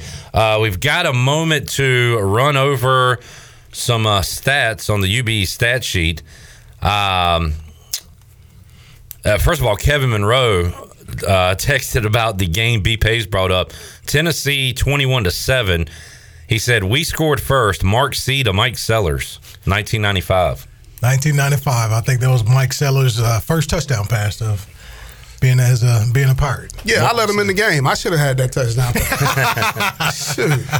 Mark C. versus Peyton Manning. Yeah. Did y'all know at the time? Like, was there a lot of fanfare about Peyton Manning at that time? Like, did you know? Yeah. Yeah, there was. He had a name. There was. Yep. You walked in that stadium and looked in the stands. There were a lot of 16 jerseys, and Rocky Top they were going, man, for sure. Good old Rocky Top. Looking at the UBE stat sheet, quarterback numbers on the day. Not a lot of yards from the passing game. Mason Garcia, 11 of 18, 80 yards, interception. Alex Flynn, 6 of 11, 52 yards. Remember before the game on the pregame, we heard somebody had said Mason Garcia will be the team's leading rusher. That turned out to be true. Wow. With 36 yards today. Tough going for Rajay. Had a long of 16, finished 5 carries, 22 yards. Marlon Gunn, 5 carries, 16 yards. Javius Bond, 4 carries, 16 yards. Flynn had 14 yards rushing as well. Leading receiver, yards-wise, was Javius Bond. 3 catches, 31 yards. Jalen Johnson, 3 for 30. Pirates left some plays out there on the field. I agree with the previous caller. Jari, I think will be pretty good. He'll want that one back today. Yeah. When Alex Flynn threw him, dropped it right in the bucket, dropped that one. Jalen had a chance. We thought he caught a ball on the sidelines, the one they reviewed and called incomplete. And there were some other plays that receivers could have made, and you just hope that gets cleaned up. You use the cliche, Jason, most improvement from week 1 to week 2. That's not just a cliche. You believe that to be true? Oh, yeah. Yeah, I mean, because it's like everything. You know, you're watching this game here, and you got everybody shocked Ohio State and Indiana. That's what it is. But until you get out there and start playing, you never know. So it's a lot of improvement to be done between week 1 and week 2, and that's when most ball clubs are going to see a big jump in production and just getting that first game jitters out of the way. All right, 317-1250. We have open lines. So if you want to jump in about something, you can do so right now. We'll take a timeout, come back. More U.S. Sailor 5th quarter call-in show. Marcus Crandall, Jason Nichols here, back with you after this.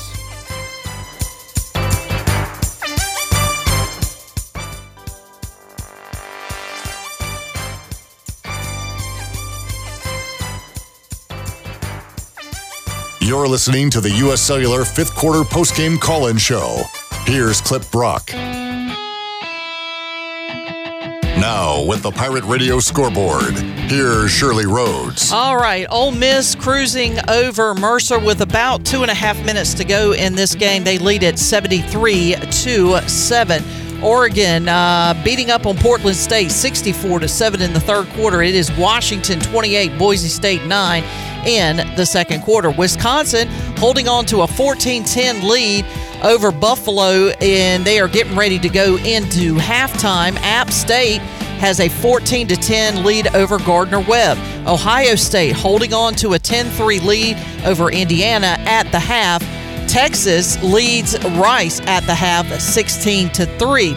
In other sports, in the minor leagues, Connor Norby just hit his 18th home run of the season, and Oppo Taco for Norfolk, and they lead Worcester 1-0. And in wrestling news, This just came out a little bit ago. AEW has terminated the wrestler and employment agreements for CM Punk, and apparently it's due to some sort of incident that took place in London on Sunday. And that is a look at your Buccaneer Music Hall scoreboard, brought to you by The Buck. It is your beacon of music in the land of the Pirates. There's no cover during the week, and ladies are in free every Friday and Saturday before 10 o'clock. Visit the BuccaneerMusicHall.com for a complete schedule of live events. See and be seen at The Buck. Now let's head back into the U.S. Cellular fifth quarter postgame call-in show. Here's Clip Broad. All right, Shirley. I was thinking of half-jokingly adding that to the sports report because... Did you see the press release? It is big wrestling news. CM Punk released from AEW. I don't know if we have any crossover listeners that are wrestling fans as well, but I did see that today. Yeah, it says the termination follows a week-long internal investigation of an incident that took place backstage in London on August 27th. Following the investigation, I guess it's the AEW Discipline Committee spoke with legal counsel, and they made a unanimous recommendation to the CEO to terminate CM Punk's contract. Well, he got into it with Jack Perry. Do you know who that is? No, I do not. That's the son of Luke Perry. He was on 90210 back in the day. I did not know that Luke Perry had a son, to be honest with you. And he's a wrestler. All right. Marcus and Jason don't look too interested in this, so we'll move on. Who's your all-time favorite wrestler? You guys watch it back in the day when you were kids or anything? I did, man. I did. Who you like, Marcus? I had a lot. Ultimate Warrior or something? I liked, oh, man, that was a good one. But I liked Hulk Hogan. Hulk Hogan, of course. Yeah. I like the Road Warriors. Okay, now we're talking. Well, there you go.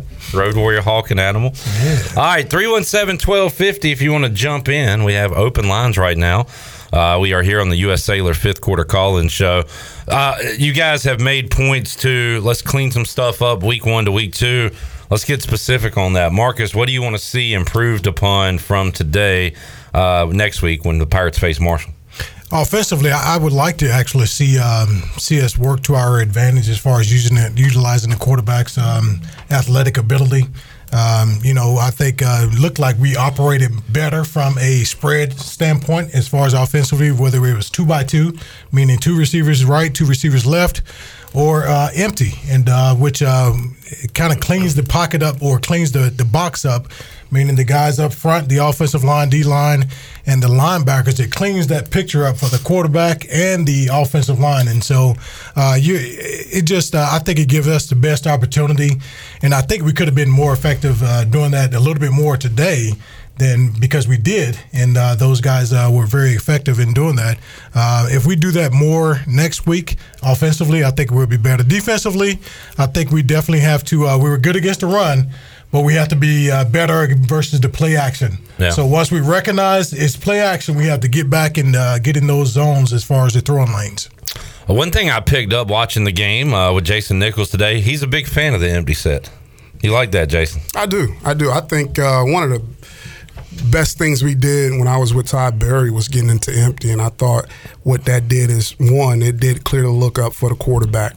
And it kind of tells you what the defense is going to do, because you can only do so much out of empty. You can try to zone pressure empty if you want to, but you'll leave a lot of gaps open for guys to get into. So they either have to be able to play zone or man you up and bring it. And so I do like empty a lot. All right, 317-1250. Got a couple of callers on, which means we have a couple of open lines. Let's go to Mike in Greenville. Hey, Mike. Hey, what's up, gang? How's it going? What's up, buddy? Fearful of not missing a name, so I'll just say thank you to the Pirate Radio team for the awesome kickoff party on Thursday night. Always a hit. Enjoyed it. Top-notch production as always, so kudos to you guys for that.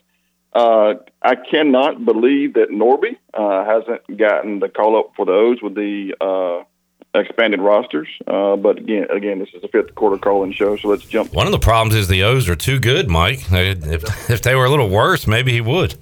Well, I understand, but even with the expanded rosters, you think you give him a shot as well as he's performing.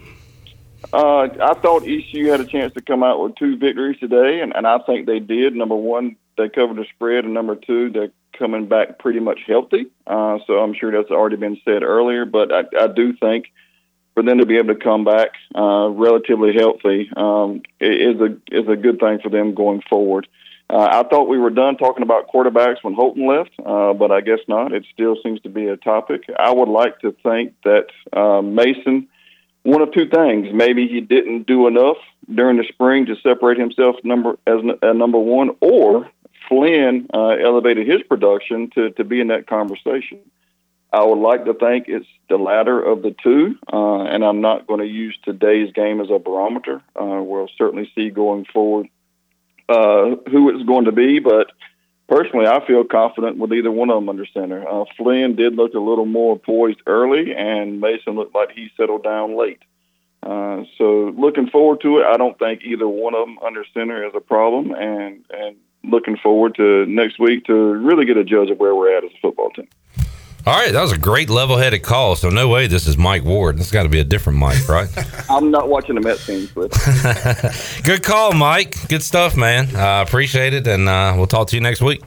Thanks, guys. Have a good one. All right. Alex Flynn was that gnat that just wouldn't go away, I guess, in camp. And we saw why today, I think. And yeah, we're always going to talk about quarterbacks. You quarterbacks, Marcus, always have to have the spotlight and all the attention. It's going to be that way to the end of time. Always. The number one. And look, it's the most important position it's on your team. It's the most touted position, and they get all the praise. They get all the criticism. Yes, sir. Right? No doubt. All right. Or it starts anyway. 317-1250. If you want to jump in, you can do so now. Jarrett is up in Greenville. Hey, Jarrett. Hey, man. How's it going? All right. How are you? I'm doing pretty good. I don't really have much to say about the game that hasn't been said already. Defense looked pretty good. Tackling was, decent for who we were playing. Quarterback position has me a little concerned. But the main thing of this call is with you, Clip. I think you kind of screwed us with this game. You jinxed us. How's that? The Steiner math promo. You know good and hell well Scott Steiner did not beat Samoa Joe at Sacrifice 2008. This is a good promo, great performance, but I feel like you got a little bit ahead of yourself there. Wow. You know what? This one's on me, guys. You connected the dots. You did the math, Jarrett, and you're right, and I apologize. You're taking accountability for that? Yeah. It takes a leader to step up and say, I am the reason we lost, and I am that leader. All right. I like that. Yeah. Anything else, Jarrett? No, it's very big of you. I appreciate you taking responsibility. Shirley. I'll talk to you next week. Shirley, hit Tommy Tuberville for Jarrett on the way out real quick, if you don't mind. I got a message for you, Jarrett. You want to call in and blame me? Go to hell! Get a job! There you go. That's for you, Jarrett. 317-1250. If you want to jump in, you can do so. Jarrett, or was it Mike? I think it was Jarrett brought up a point. I thought the tackling was pretty good today. They broke a few, of course, but we made a lot of open field tackles. For week one, I was impressed by that. Yeah, that's a good sign, because those guys are really good ball carriers. So, I don't know if you'll tackle anybody the rest of the year that'll be on those guys' caliber. So that was good sign for the defense moving forward. No doubt. All right, 317-1250. If you want to jump in, we'll take a timeout, come back. We'll have our Brown and Wood drive of the game. Won't be difficult to pick one today. Hopefully we score a lot next week and we can have a long discussion about it, but I think we got ours narrowed down today. We'll do that and take more of your calls. 317-1250. Back with you on the U.S. Sailor 5th Quarter Call-In Show after this.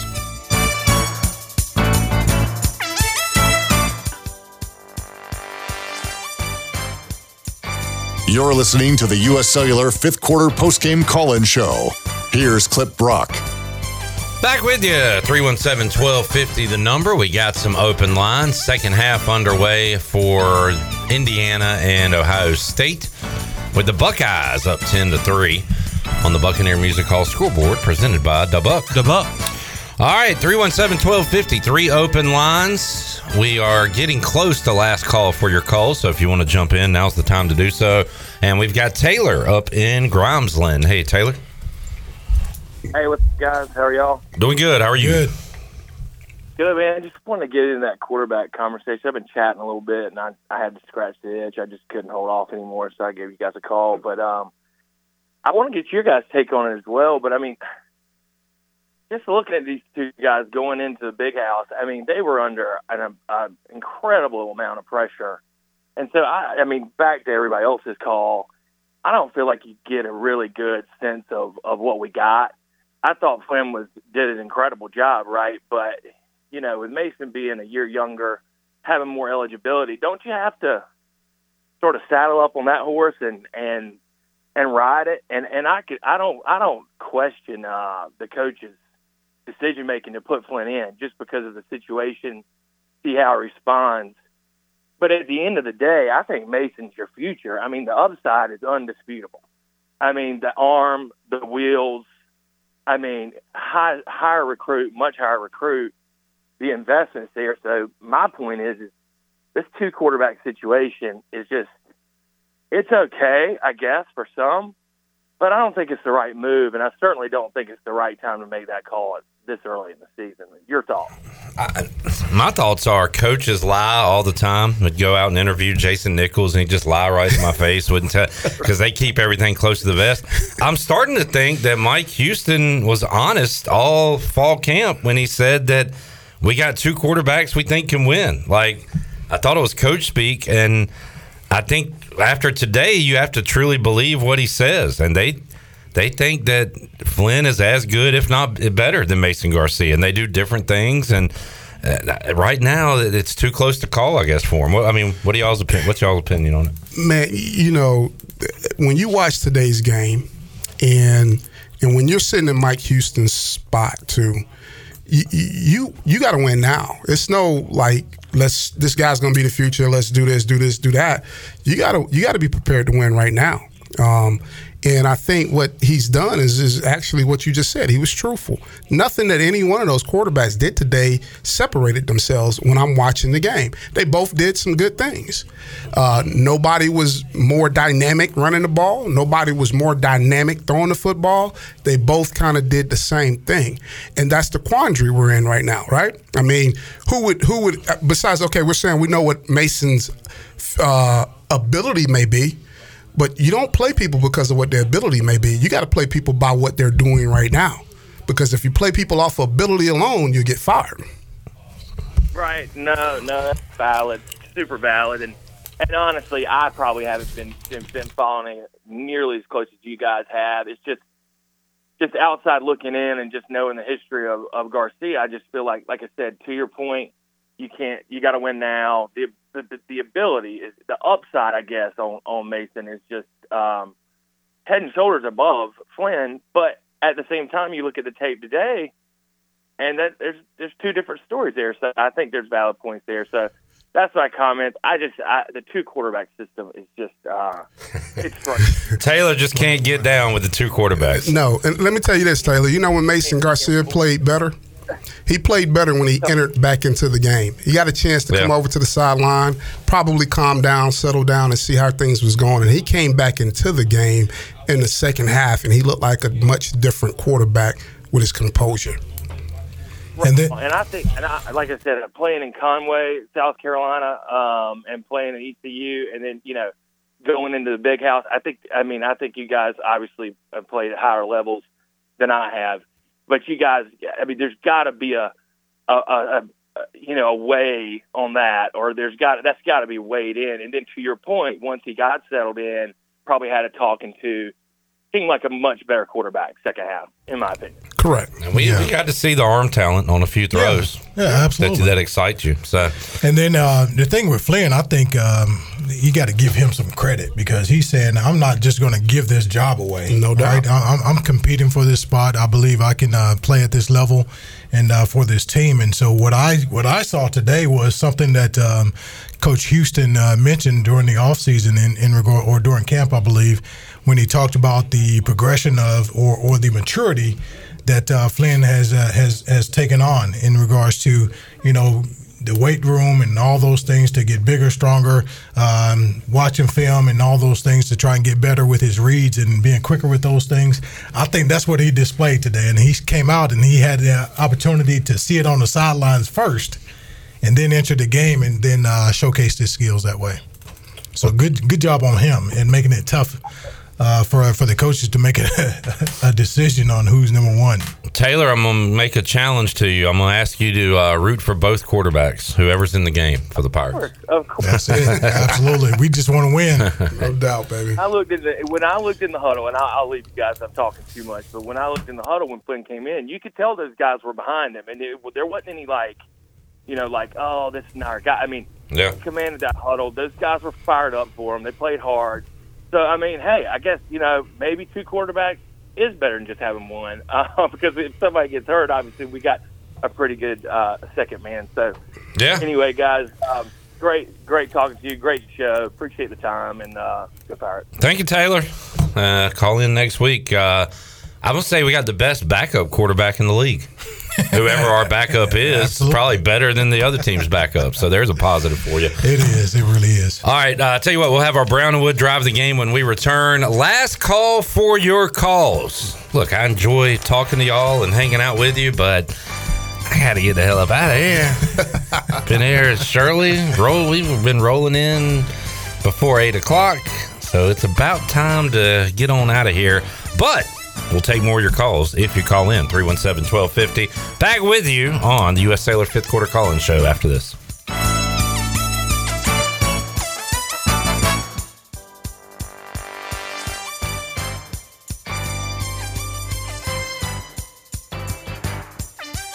You're listening to the U.S. Cellular 5th Quarter Postgame Call-In Show. Here's Clip Brock.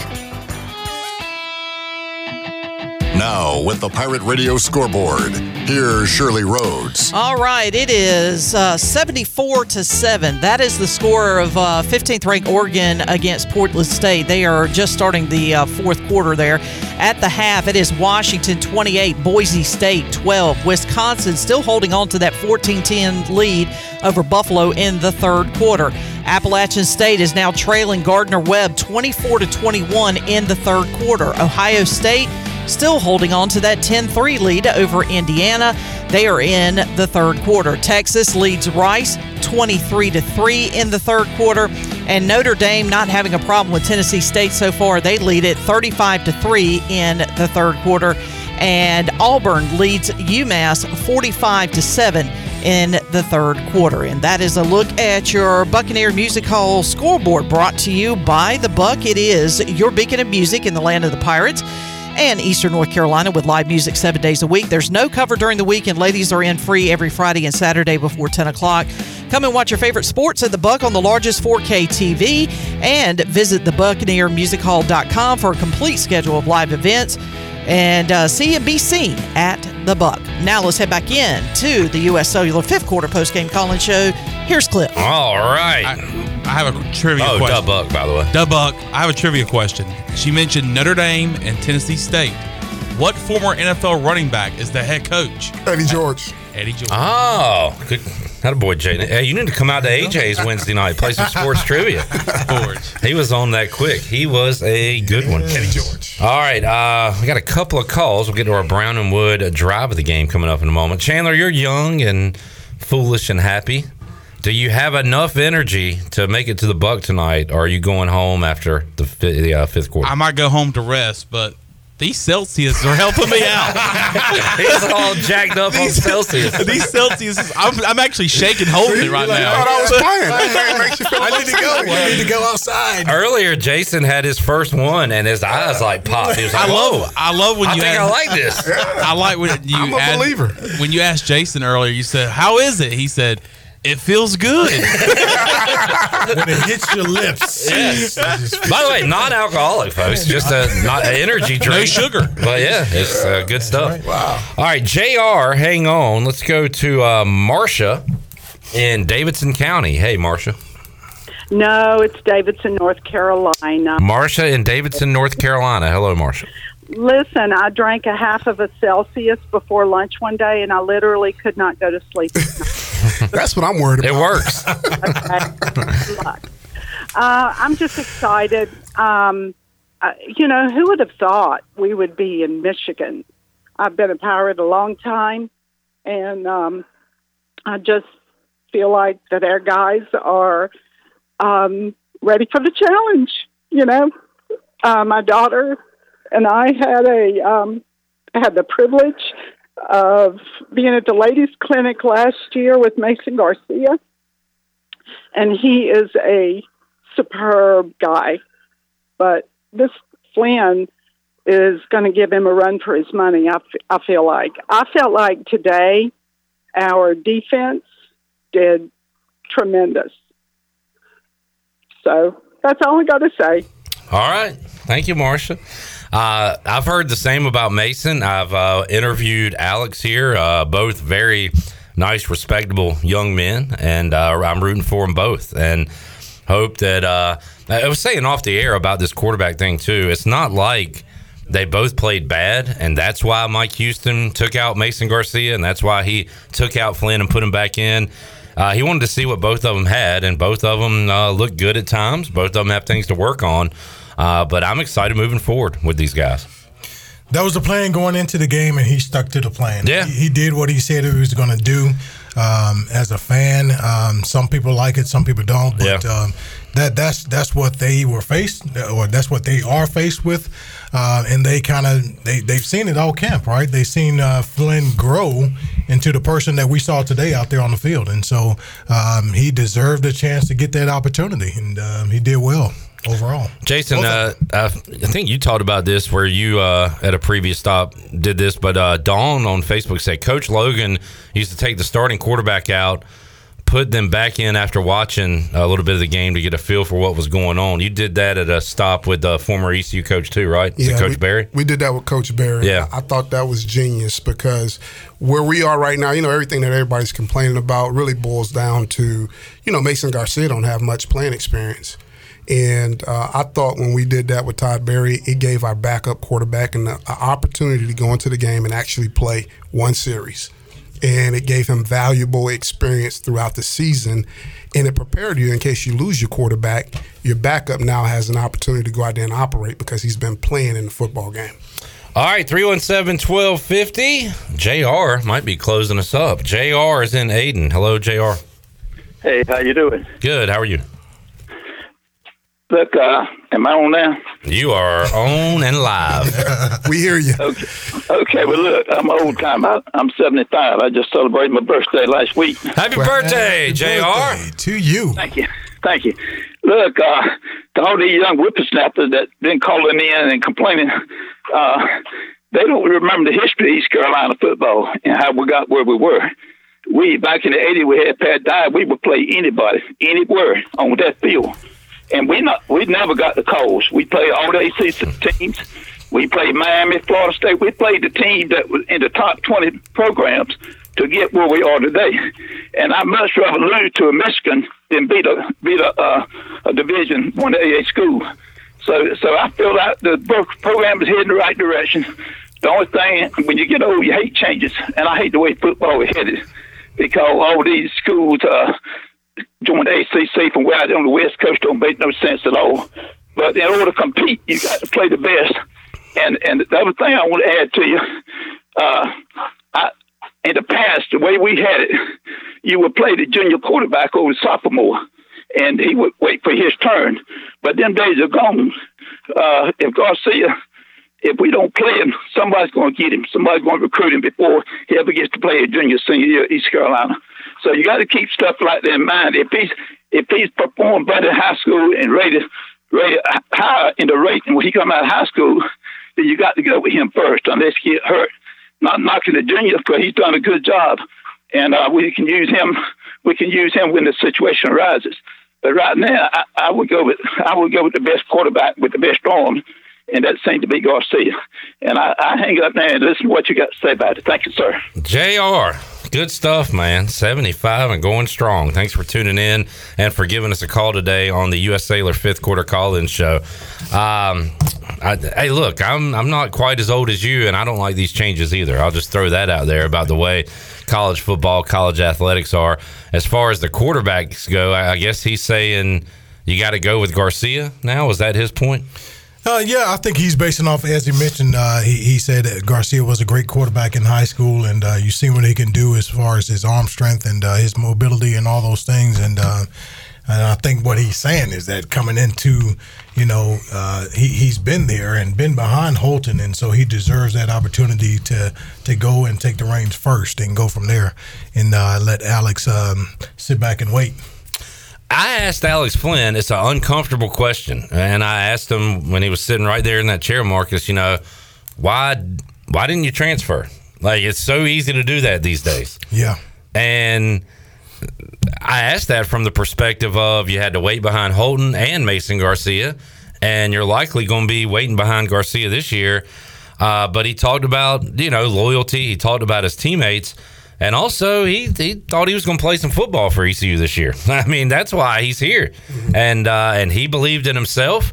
Apparently, the coaches believe in him as well, just like they do Mason. So, the question of who is our quarterback goes on another week and might go on all season because we might have two at this point.